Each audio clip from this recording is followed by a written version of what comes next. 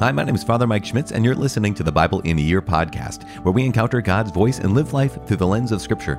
The Bible in a Year podcast is brought to you by Ascension using the Great Adventure Bible Timeline. We'll read all the way from Genesis to Revelation, discovering how the story of salvation unfolds and how we fit into that story today. It is day 233. We are reading today from Jeremiah chapter 10 and 11, Ezekiel chapter 40, and Proverbs chapter 15, verses 5 through 8. As always, the Bible translation that I'm reading from is the Revised Standard Version, Second Catholic Edition. I'm using the Great Adventure Bible from Ascension. If you want to download your own Bible in a Year reading plan, you can visit ascensionpress.com/Bible in a Year for a free download of the entire year. You can also subscribe to this podcast and receive daily episodes if you would like. As I said, it is day 233. We're reading Jeremiah 10 and 11, Ezekiel 40, which is the beginning of those next 8 chapters describing the construction of this temple, and Proverbs chapter 15, verses 5 through 8. The book of the prophet Jeremiah, chapter 10. Idolatry has brought ruin on Israel. Hear the word which the Lord speaks to you, O house of Israel. Thus says the Lord. Learn not the way of the nations, nor be dismayed at the signs of the heavens, because the nations are dismayed at them. For the customs of the peoples are false. A tree from the forest is cut down, and worked with an axe by the hands of a craftsman. Men deck it with silver and gold. They fasten it with hammer and nails, so that it cannot move. Their idols are like scarecrows in a cucumber field, and they cannot speak. They have to be carried, for they cannot walk. Be not afraid of them, for they cannot do evil, neither is it in them to do good. There is none like you, O Lord. You are great, and your name is great in might. Who would not fear you, O King of the nations? For this is your due. For among all the wise ones of the nations, and in all their kingdoms, there is none like you. They are both stupid and foolish. The instruction of idols is but wood. Beaten silver is brought from Tarshish, and gold from Uphaz. They are the work of the craftsman and the hand of the goldsmith. Their clothing is violet and purple. They are all the work of skilled men. But the Lord is the true God. He is the living God and the everlasting King. At his wrath the earth quakes, and the nations cannot endure his indignation. Thus shall you say to them, the gods who did not make the heavens and the earth shall perish from the earth and from under the heavens. It is he who made the earth by his power, who established the world by his wisdom, and by his understanding stretched out the heavens. When he utters his voice, there is a tumult of waters in the heavens, and he makes the mist rise from the ends of the earth. He makes lightning for the rain, and he brings forth the wind from his storehouses. Every man is stupid and without knowledge. Every goldsmith is put to shame by his idols, for his images are false, and there is no breath in them. They are worthless, a work of delusion. At the time of their punishment they shall perish. Not like these is he who is the portion of Jacob, for he is the one who formed all things, and Israel is the tribe of his inheritance. The Lord of hosts is his name. Gather up your bundle from the ground, O you who dwell under siege. For thus says the Lord, behold, I am slinging out the inhabitants of the land at this time, and I will bring distress on them, that they may feel it. Woe is me because of my hurt. My wound is grievous, but I said, truly this is an affliction, and I must bear it. My tent is destroyed, and all my cords are broken. My children have gone from me, and they are not. There is no one to spread my tent again, and to set up my curtains. For the shepherds are stupid, and do not inquire of the Lord. Therefore they have not prospered, and all their flock is scattered. Listen, a rumor, behold, it comes, a great commotion out of the north country, to make the cities of Judah a desolation, a lair of jackals. I know, O Lord, that the way of man is not in himself, that it is not in man who walks to direct his steps. Correct me, O Lord, but in just measure, not in your anger, lest you bring me to nothing. Pour out your wrath upon the nations that know you not, and upon the peoples that call not on your name, for they have devoured Jacob, they have devoured him and consumed him, and have laid waste his habitation. Chapter 11. Israel and Judah have broken the covenant. The word that came to Jeremiah from the Lord. Hear the words of this covenant, and speak to the men of Judah and the inhabitants of Jerusalem. You shall say to them, thus says the Lord, the God of Israel, Cursed be the man who does not heed the words of this covenant which I commanded your fathers when I brought them out of the land of Egypt, from the iron furnace, saying, Listen to my voice, and do all that I command you. So shall you be my people, and I will be your God. that I may perform the oath which I swore to your fathers, to give them a land flowing with milk and honey, as at this day. And then I answered, So be it, Lord. And the Lord said to me, Proclaim all these words in the cities of Judah and in the streets of Jerusalem. Hear the words of this covenant and do them. For I solemnly warned your fathers when I brought them up out of the land of Egypt, warning them persistently, even to this day, saying, Obey my voice. Yet they did not obey or incline their ear, but everyone walked in the stubbornness of his evil heart. Therefore, I brought upon them all the words of this covenant, which I commanded them to do, but they did not. Again the Lord said to me, There is revolt among the men of Judah and the inhabitants of Jerusalem. They have turned back to the iniquities of their forefathers, who refused to hear my words. They have gone after other gods to serve them. The house of Israel and the house of Judah have broken my covenant which I made with their fathers. Therefore, thus says the Lord, Behold, I am bringing evil upon them which they cannot escape. Though they cry to me, I will not listen to them. Then the cities of Judah and the inhabitants of Jerusalem will go and cry to the gods to whom they burn incense, but they cannot save them in the time of their trouble. For your gods have become as many as your cities, O Judah, and as many as the streets of Jerusalem are the altars you have set up to shame, altars to burn incense to Baal. Therefore, do not pray for this people, or lift up a cry or prayer on their behalf, for I will not listen when they call to me in the time of their trouble. What right has my beloved in my house when she has done vile deeds? Can vows and sacrificial flesh avert your doom? Can you then exult? The Lord once called you a green olive tree, fair with excellent fruit. But with the roar of a great tempest he will set fire to it, and its branches will be consumed. The Lord of hosts, who planted you, has pronounced evil against you, because of the evil which the house of Israel and the house of Judah have done, provoking me to anger by burning incense to Baal. The Lord made it known to me, and I knew. Then you showed me their evil deeds. But I was like a gentle lamb led to the slaughter. I did not know it was against me they devised schemes, saying, Let us destroy the tree with its fruit. Let us cut him off from the land of the living, that his name be remembered no more. But, O Lord of hosts, who judge righteously, who test the heart and the mind, let me see your vengeance upon them.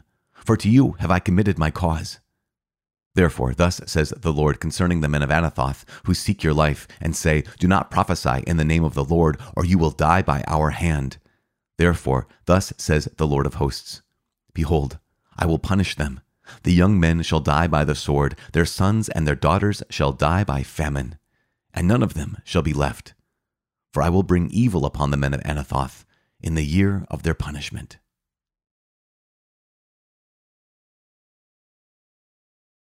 The book of the prophet Ezekiel, chapter 40, the vision of measuring the temple. In the 25th year of our exile, at the beginning of the year, on the 10th day of the month, in the 14th year after the city was conquered, on that very day, the hand of the Lord was upon me, and brought me in the visions of God into the land of Israel, and set me down upon a very high mountain, on which was a structure like a city opposite me. When he brought me there, behold, there was a man whose appearance was like bronze, with a line of flax and a measuring reed in his hand. And he was standing in the gateway, and the man said to me, Son of man, look with your eyes and hear with your ears, and set your mind upon all that I shall show you. For you were brought here in order that I might show it to you. Declare all that you see to the house of Israel. And behold, there was a wall all around the outside of the temple area, and the length of the measuring reed in the man's hand was 6 long cubits, each being a cubit and a handbreadth in length. So he measured the thickness of the wall 1 reed, and the height 1 reed. Then he went into the gateway facing east, going up its steps, and measured the threshold of the gate 1 reed deep, and the side rooms 1 reed long, and 1 reed broad, and the space between the side rooms 5 cubits, and the threshold of the gate by the vestibule of the gate in the inner end 1 reed. Then he measured the vestibule of the gateway 8 cubits, and its jambs 2 cubits, and the vestibule of the gate was at the inner end. And there were 3 side rooms on either side of the east gate. The 3 were of the same size, and the jambs on either side were of the same size. Then he measured the breadth of the opening of the gateway 10 cubits, and the breadth of the gateway 13 cubits. There was a barrier before the side rooms, 1 cubit on either side, and the side rooms were 6 cubits on either side. Then he measured the gate from the back of the one side room to the back of the other, a breadth of 25 cubits from door to door. He measured also the vestibule, 20 cubits, and round about the vestibule of the gateway was the court. From the front of the gate at the entrance to the end of the inner vestibule of the gate was 50 cubits. And the gateway had windows round about, narrowing inwards into their jambs in the side rooms, and likewise the vestibule had windows round about inside, and on the jambs were palm trees.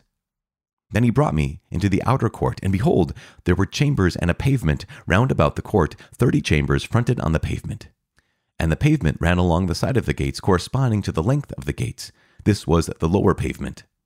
Then he measured the distance from the inner front of the lower gate to the outer front of the inner court, 100 cubits. Then he went before me to the north, and behold, there was a gate which faced toward the north, belonging to the outer court. He measured its length and its breadth. Its side rooms, 3 on either side, and its jambs and its vestibule were of the same size as those of the first gate. Its length was 50 cubits, and its breadth 25 cubits. And its windows, its vestibule, and its palm trees were of the same size as those of the gate which faced toward the east, and 7 steps led up to it, and its vestibule was on the inside. And opposite the gate on the north, as on the east, was a gate to the inner court, and he measured from gate to gate 100 cubits. And he led me toward the south, and behold, there was a gate on the south, and he measured its jambs and its vestibule. They had the same size as the others. And there were windows round about in it, and in its vestibule, like the windows of the others, its length was 50 cubits, and its breadth 25 cubits. And there were 7 steps leading up to it, and its vestibule was on the inside, and it had palm trees on its jambs, 1 on either side. And there was a gate on the south of the inner court, and he measured from gate to gate toward the south, 100 cubits. Then he brought me to the inner court by the south gate, and he measured the south gate. It was of the same size as the others. Its side rooms, its jambs, and its vestibule were of the same size as the others. And there were windows round about in it, and in its vestibule. Its length was 50 cubits, and its breadth 25 cubits. And there were vestibules round about, 25 cubits long, and 5 cubits broad. Its vestibule faced the outer court, and palm trees were on its jambs, and its stairway had 8 steps. Then he brought me to the inner court on the east side, and he measured the gate. It was of the same size as the others. Its side rooms, its jambs, and its vestibule were of the same size as the others, and there were windows round about in it and in its vestibule. Its length was 50 cubits, and its breadth 25 cubits. Its vestibule faced the outer court, and it had palm trees on its jambs, 1 on either side, and its stairway had 8 steps. Then he brought me to the north gate, and he measured it. It had the same size as the others. Its side rooms, its jambs, and its vestibule were of the same size as the others, and it had windows round about. Its length was 50 cubits, and its breadth 25 cubits. Its vestibule faced the outer court, and it had palm trees on its jambs, 1 on either side, and its stairway had 8 steps. There was a chamber with its door in the vestibule of the gate, where the burnt offering was to be washed. And in the vestibule of the gate were 2 tables on either side, on which the burnt offering and the sin offering and the guilt offering were to be slaughtered. And on the outside of the vestibule at the entrance of the north gate were 2 tables, and on the other side of the vestibule of the gate were 2 tables. 4 tables were on the inside, and 4 tables on the outside of the side of the gate, 8 tables on which the sacrifices were to be slaughtered. And there were also 4 tables of hewn stone for the burnt offering, 1.5 cubits long, and 1.5 cubits broad, and 1 cubit high, on which the instruments were to be laid with which the burnt offerings and the sacrifices were slaughtered. And hooks, 1 handbreadth long, were fastened round about within. And on the tables the flesh of the offering was to be laid. Then he brought me from without into the inner court. And behold, there were 2 chambers in the inner court, one at the side of the north gate facing south, the other at the side of the south gate facing north. And he said to me, This chamber which faces south is for the priests who have charge of the temple, and the chamber which faces north is for the priests who have charge of the altar. These are the sons of Zadok, who alone among the sons of Levi may come near to the Lord to minister to him. And he measured the court, 100 cubits long, and 100 cubits broad, foursquare, and the altar was in front of the temple. Then he brought me to the vestibule of the temple, and measured the jambs of the vestibule, 5 cubits on either side. And the breadth of the gate was 14 cubits, and the side walls of the gates were 3 cubits on either side. The length of the vestibule was 20 cubits, and the breadth 12 cubits, and 10 steps led up to it. And there were pillars beside the jambs, on either side.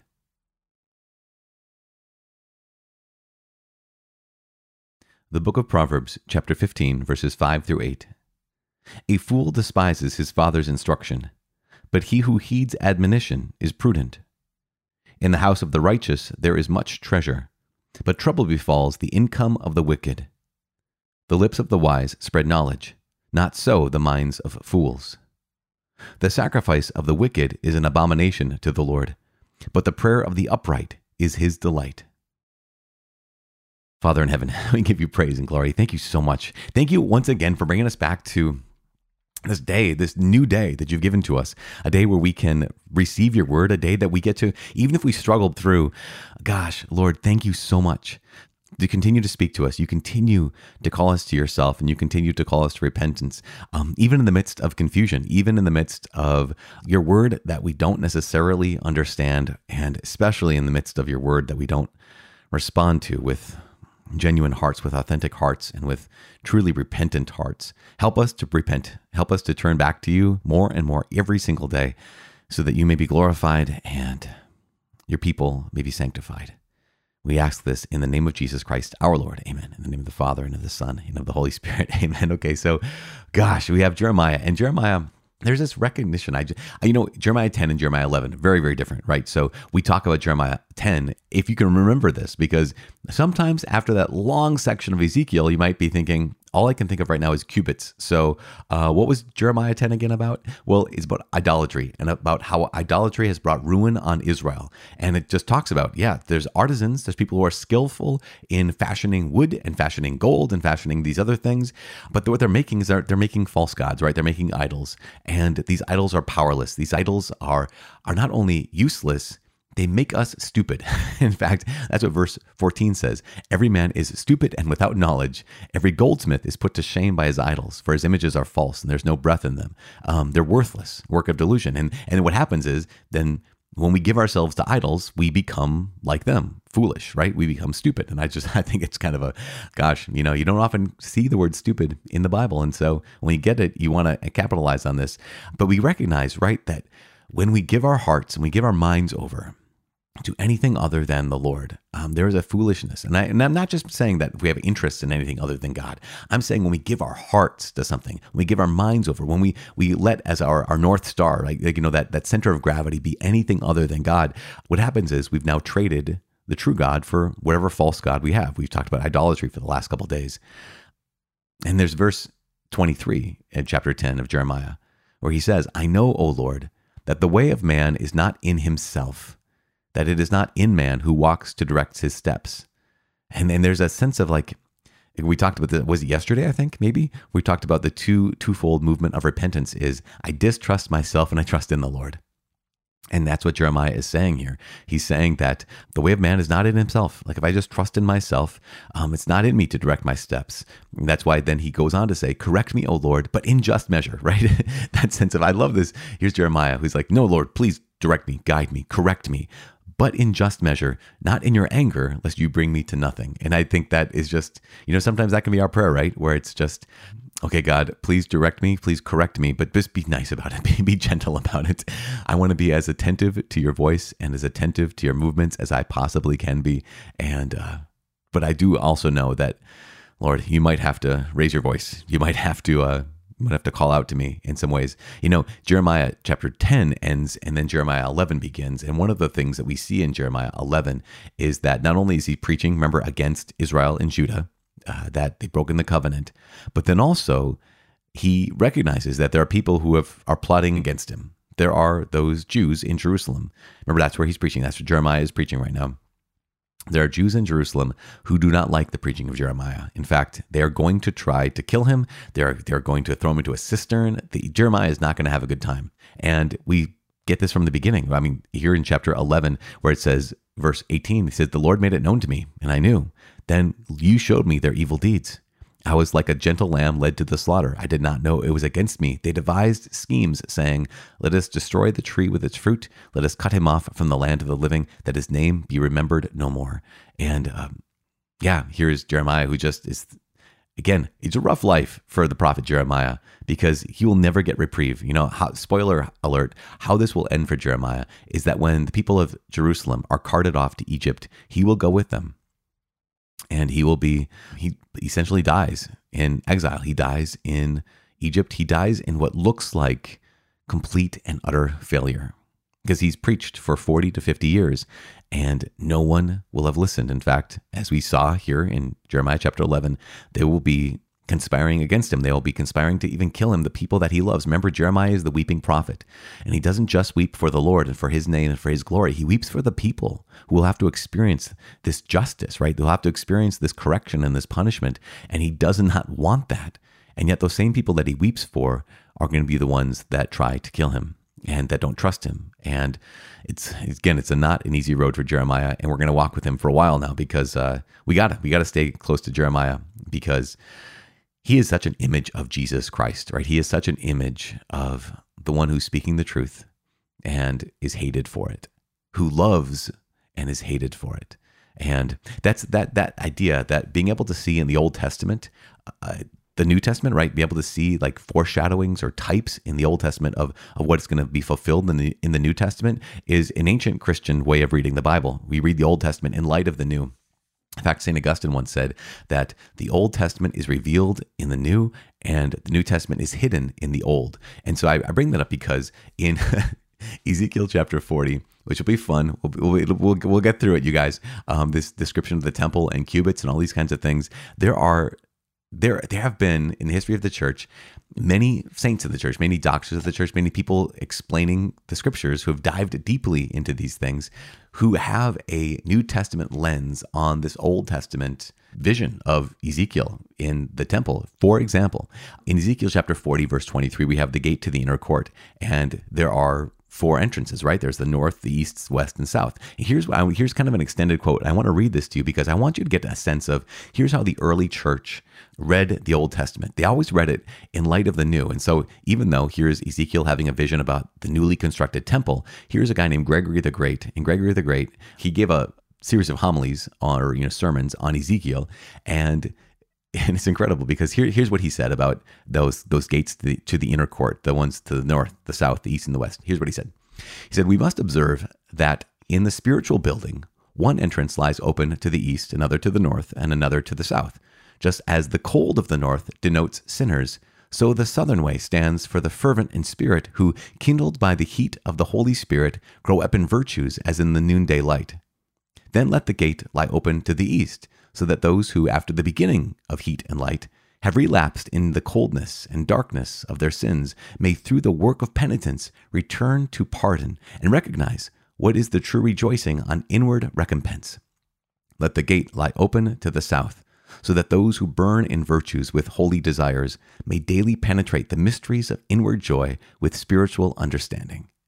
Just think, wow, I did not catch that. I did not think of that when I was reading about the gates lying open to the east, the north, and the south. I just thought, oh yeah, ultimately 4 directions, but 3 directions here. And yet here's Gregory the Great saying, no, from the north, you come from the place of coldness. From the south, this place of desire. From the east, this place of where the sun rises. And I just think that's remarkable. But what you have is we have these Christians who will always read the Old Testament in light of the New. So in the next few days, as we go through Ezekiel 40 to 48, one of the things we're going to realize is that there's always a spiritual interpretation of what might seem like an obscure vision that Ezekiel had about the building of a new temple. Anyways, it might not make a lot of sense, but always in light of Jesus, it ultimately makes sense. Gosh, here we are. Man, day 233. We continue to journey as a community, asking the Lord to not only bring us closer to Him, but also in some spiritual and some real way, bring us closer to each other. Every time we pray for each other, we are more and more united. Every time we press play and listen, we are more and more united. So thank you. Thank you for pressing play. Thank you so much for praying. Please pray for me. I am praying for you. My name is Father Mike. I cannot wait to see you tomorrow. God bless.